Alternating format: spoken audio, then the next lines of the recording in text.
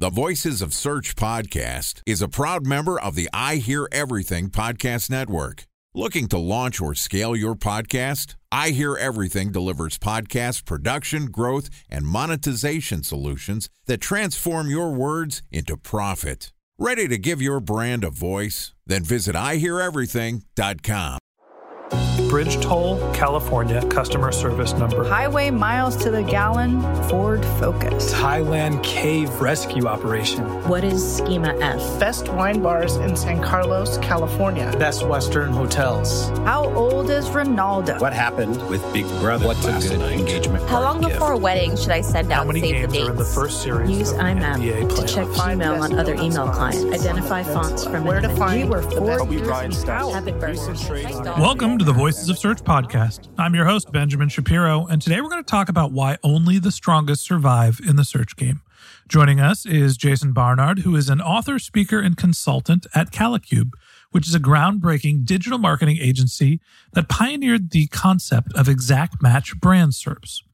Joining us again today is Jason Barnard, who is an author, speaker, and consultant at Kalicube, which is a groundbreaking digital marketing agency that pioneered the concept of exact match brand SERPs. And this podcast is also sponsored by Ahrefs.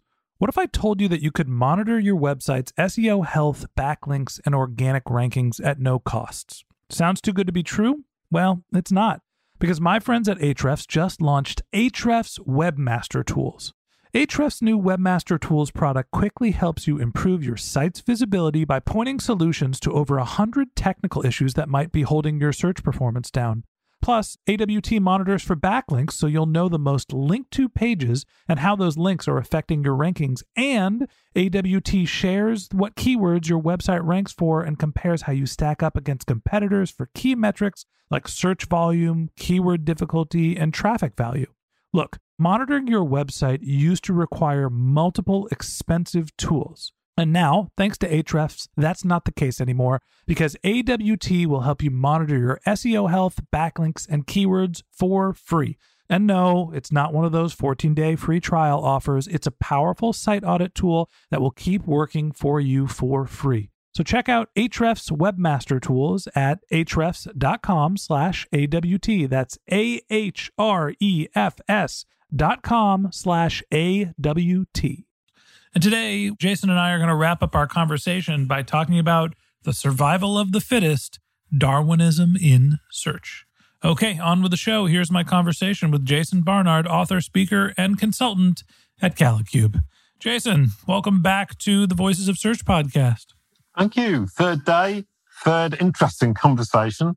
All topics I absolutely love and I'm happy to talk about for hours. Excited to continue and wrap up our conversation. So far this week, we talked about the power of owning your brand name, the brand SERP, and then also some of the other pieces of the page that Google is going to display when it comes to someone searching for your name or your brand's name, the knowledge panel being the second. Today, we're going to talk a little bit more about the theory of search and, why we're thinking of it as a survival of the fittest.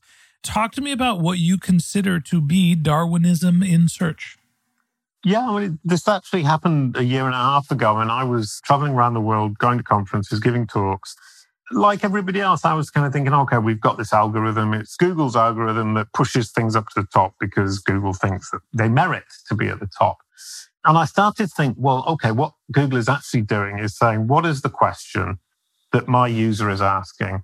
What is the answer or the potential solution? And which one will I recommend? So if we look at it from a point of view of Google saying, which is the answer or solution I'm going to recommend to my user for the question or the problem they have expressed, then we immediately change our point of view and it makes it much easier for us. And then I landed in Australia and I was allowed to ask Gary Leach one question as an expert. And I was with Greg Gifford, amazingly intelligent local search guy who asked him a question about local search. And I said, okay, is there a separate algorithm for the featured snippet? And I had the misfortune that Gary laughed in my face and then said, no, there isn't. But here's how it does work. And then he explained to the whole room, there were about 30 people in the room, what they explain to engineers when they arrive at Google. And basically, it's that you have the blue link algorithm, which is the fundamental foundation of everything. The blue link algorithm will take all these factors, that we call them factors. Maybe that's not a fair assessment of what they are, but it will rank these results and it will give you the top 10.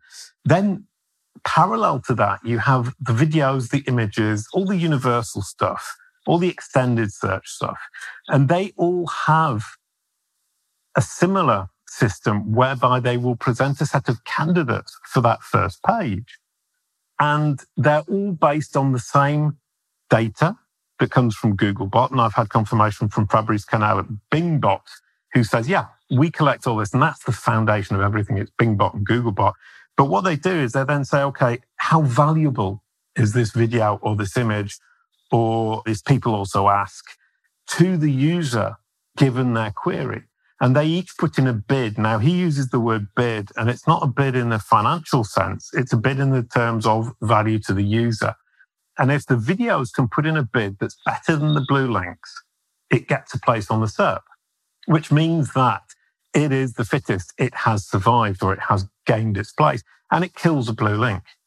That was already mind-blowing, because that explains exactly the mechanism behind how these elements such as images and videos, and people also ask, and carousels and feature snippets get their place on the SERP. And if you look at Jason Barnard, Darwinism in Search, you will find an article on Search Engine Journal which explains exactly what he told me. Then I talked to Frederick Dubout from Bing, who basically explained exactly the same thing to me about Bing. Now, it's fairly obvious when you think about it that Bing and Google function in much the same manner. They have the same data set, they have the same aim, they have the same user base, even though it's not exactly the same users, it's the same type of people, it's the same idea, which is recommending the best solution to a problem or the best answer to a question. And he said, oh, come along to Bing and let's do some interviews. It'll be really good fun. So I went to Bing and I did an interview with the guy for the videos, Minaz Merchant, the guy for feature snippet, Ali Alvi. Brilliant people, really, really interesting to understand how it works. But what really killed me was Nathan Chalmers, who talked about the whole page algorithm. And I just went, what? Where does this come from? Completely left field. You were thinking, okay, it's Darwinism in search, i.e. the videos provide more value, therefore they will get a place. He said, well, actually, no, there's a whole page algorithm that sits on top of the whole lot that overrides this if we don't feel that that video will truly bring value. It might appear to bring value. It might appear to be relevant and valuable to the user. But in fact, we know from user data, and we were talking about that yesterday, we know from user data that it actually doesn't satisfy the user. It doesn't bring the user to satisfaction quickly and efficiently, which is the one thing that comes back every time I talk to Google or to Bing.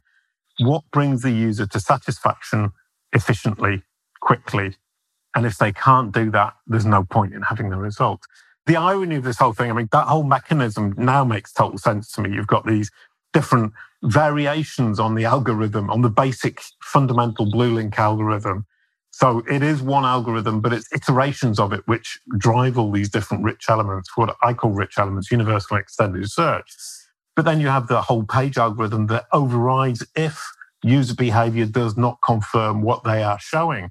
And the irony of it, sorry, to come to the end of this very long sentence that I've made, is that at Bing, the whole page algorithm is called Darwin. So the interesting thing to me about this is that there is competition between the blue links, the blue link algorithm that you mentioned, and all of the various pieces of content that Google's putting on the page. There is no sort of static, well, here's the number of links we're going to put on, and here's the number of additional modules. So how do you think Google evaluates what creates more value for the user when they're deciding whether to link someone off to a given page or direct them to a video, an image, right? Something that might be consumed on page? Well, I mean, the whole aim is to say, how can I get the user to satisfaction as quickly and efficiently as possible? Sometimes that's on the SERP. For example, 1 + 1 = 2. You don't need to visit a site to find that out. It's going to put it on the SERP. That's an extreme example. For a feature snippet, if you've noticed, they don't have the ellipses anymore at the end. They tend to try and get the whole answer in the feature snippet, or they don't put it at all. So you end up with this situation as Google are very much saying, and Bing the same, if we can give the answer on the SERP, we will. If we can't, we'll send them through to the site. In terms of the content you're creating, that's a good way of looking at things, is some of the answers you're going to be giving are going to be givable on the SERP, as it were, in which case you just need to brand it. That's your only choice. If you want that place, you take the place, you brand it, you make sure the people see your brand name, and it's a branding exercise. And if the answer is reasonably going to be on your site, you need to make sure that Google is convinced that you can deliver that content in the format and in a manner that's going to satisfy the user. So that's maybe two different types of content that you could look at in different manners. And then if you take that further, you can say, well, if I've got a video or a tweet or another piece of content that isn't necessarily on my site, perhaps I can optimize that and get some brand visibility through YouTube or through Twitter or through Facebook or through LinkedIn.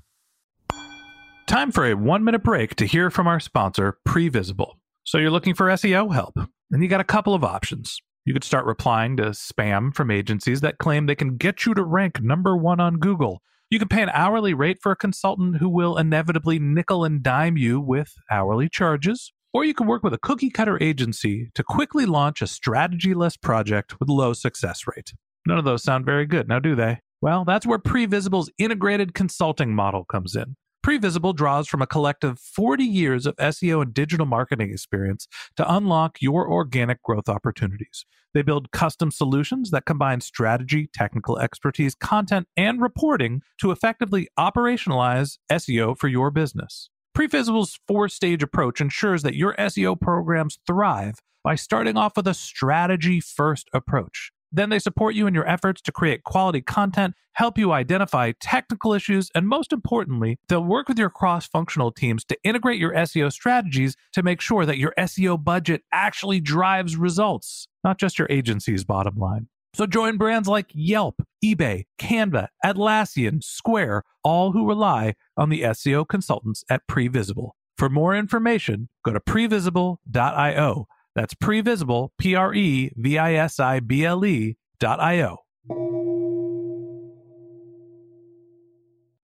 Now, there's some consternation amongst the SEO community when you're talking about what type of content is delivered on page and what is linked to. Talk to me about how you react to the notion that, most marketers would prefer to have a click happen and drive traffic to their site as opposed to Google doing the universal one search or the answer box or, whatever delivers the information in their search. We're saying the concept of Darwinism, the survival of the fittest, but there's also the notion of surviving as a marketer and a brand. How do you feel that Google's decision to display so much information in the page impacts marketers? Right. Well, I get it. And it's really, really painful. But at the same time, as a marketer, what are you trying to do? You're trying to satisfy your users. You're trying to do what's best for your users. If you do what's best for your users, you will make money. You will convert. And what Google is trying to do is exactly the same thing. It might not seem fair. It might not be nice. It might not help you in your own marketing experience. But what Google is trying to do is satisfy its users as quickly and efficiently as possible. And I don't say Google are 100% lovely people, and it's this benevolent company that perhaps some of us have thought in the past. But they are trying to satisfy their users, and as long as you let them use your content to do so on the SERP, they will continue to do so. After that, there's a whole debate about whether you should allow them, whether your competition will take that place if you don't take it. But I think if you take a step back and say they're trying to do exactly what I'm trying to do, which is satisfy my users, maybe things don't seem quite so unfair. I think unfair is a good word as a way that people tend to look at this.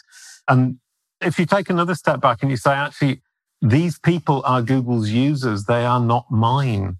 A subset of Google's users are my audience, and that's what I'm trying to get Google to send to me. I'm trying to get Google to recommend me to a subset of its users that is my audience.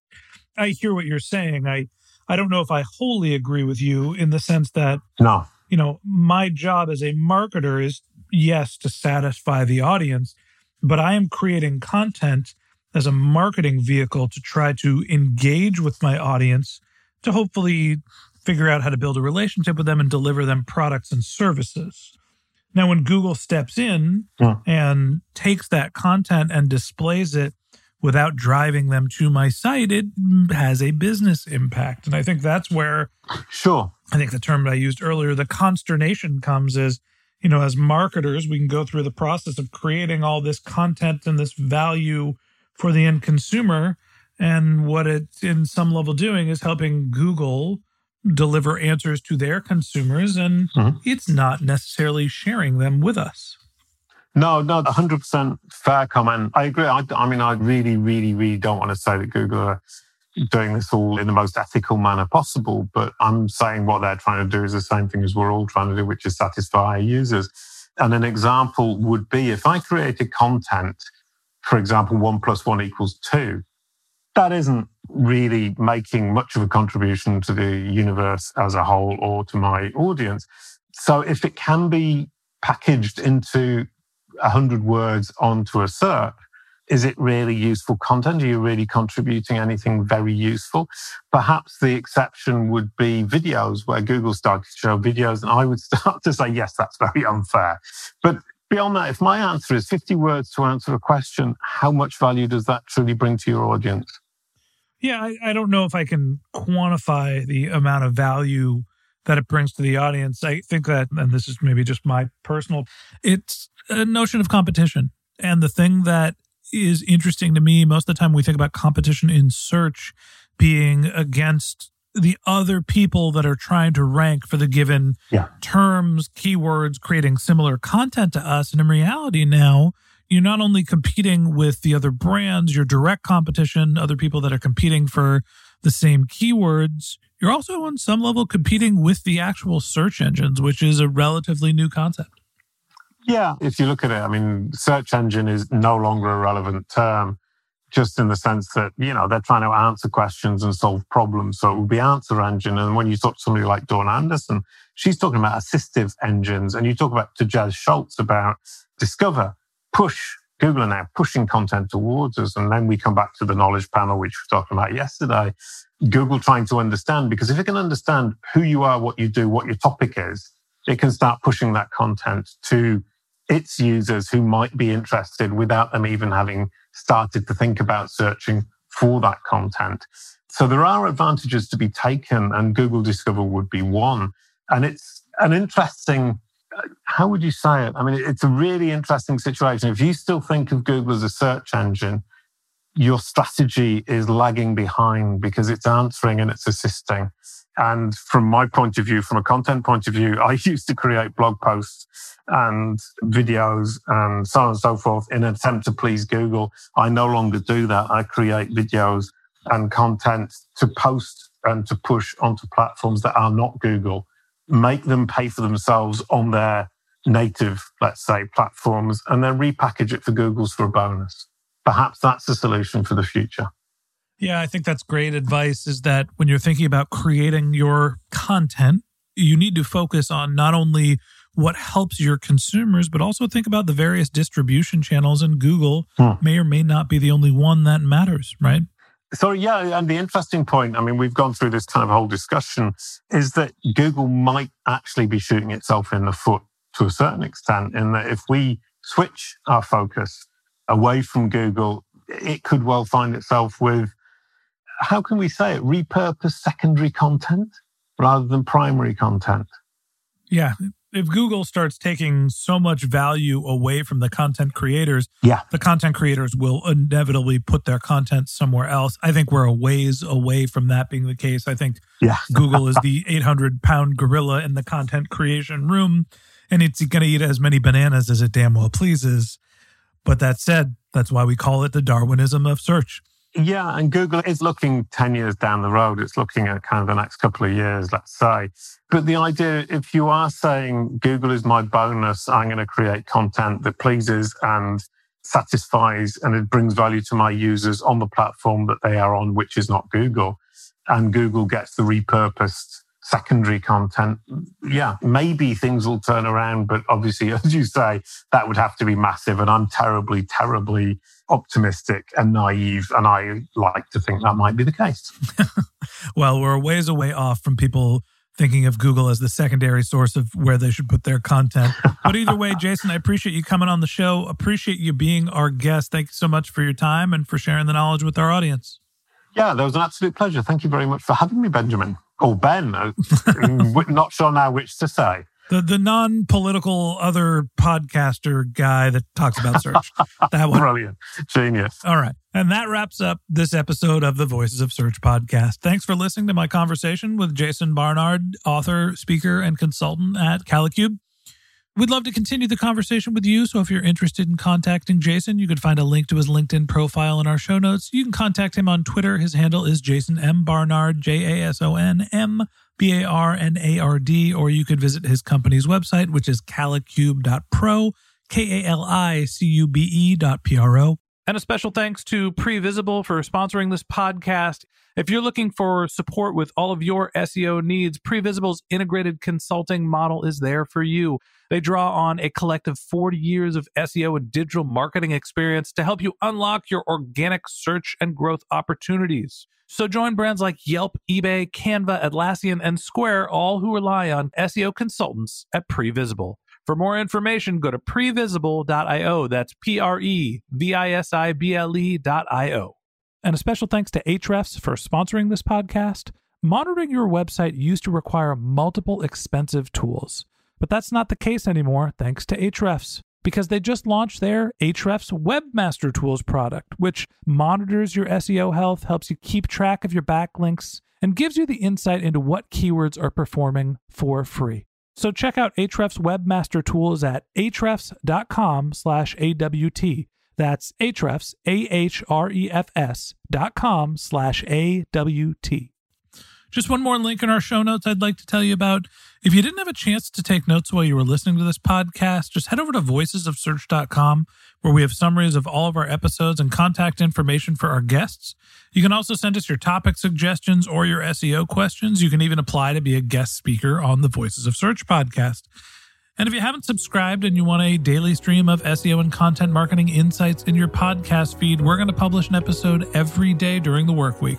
So hit the subscribe button in your podcast app, and we'll be back in your feed tomorrow morning. All right, that's it for today. But until next time, remember, the answers are always in the data.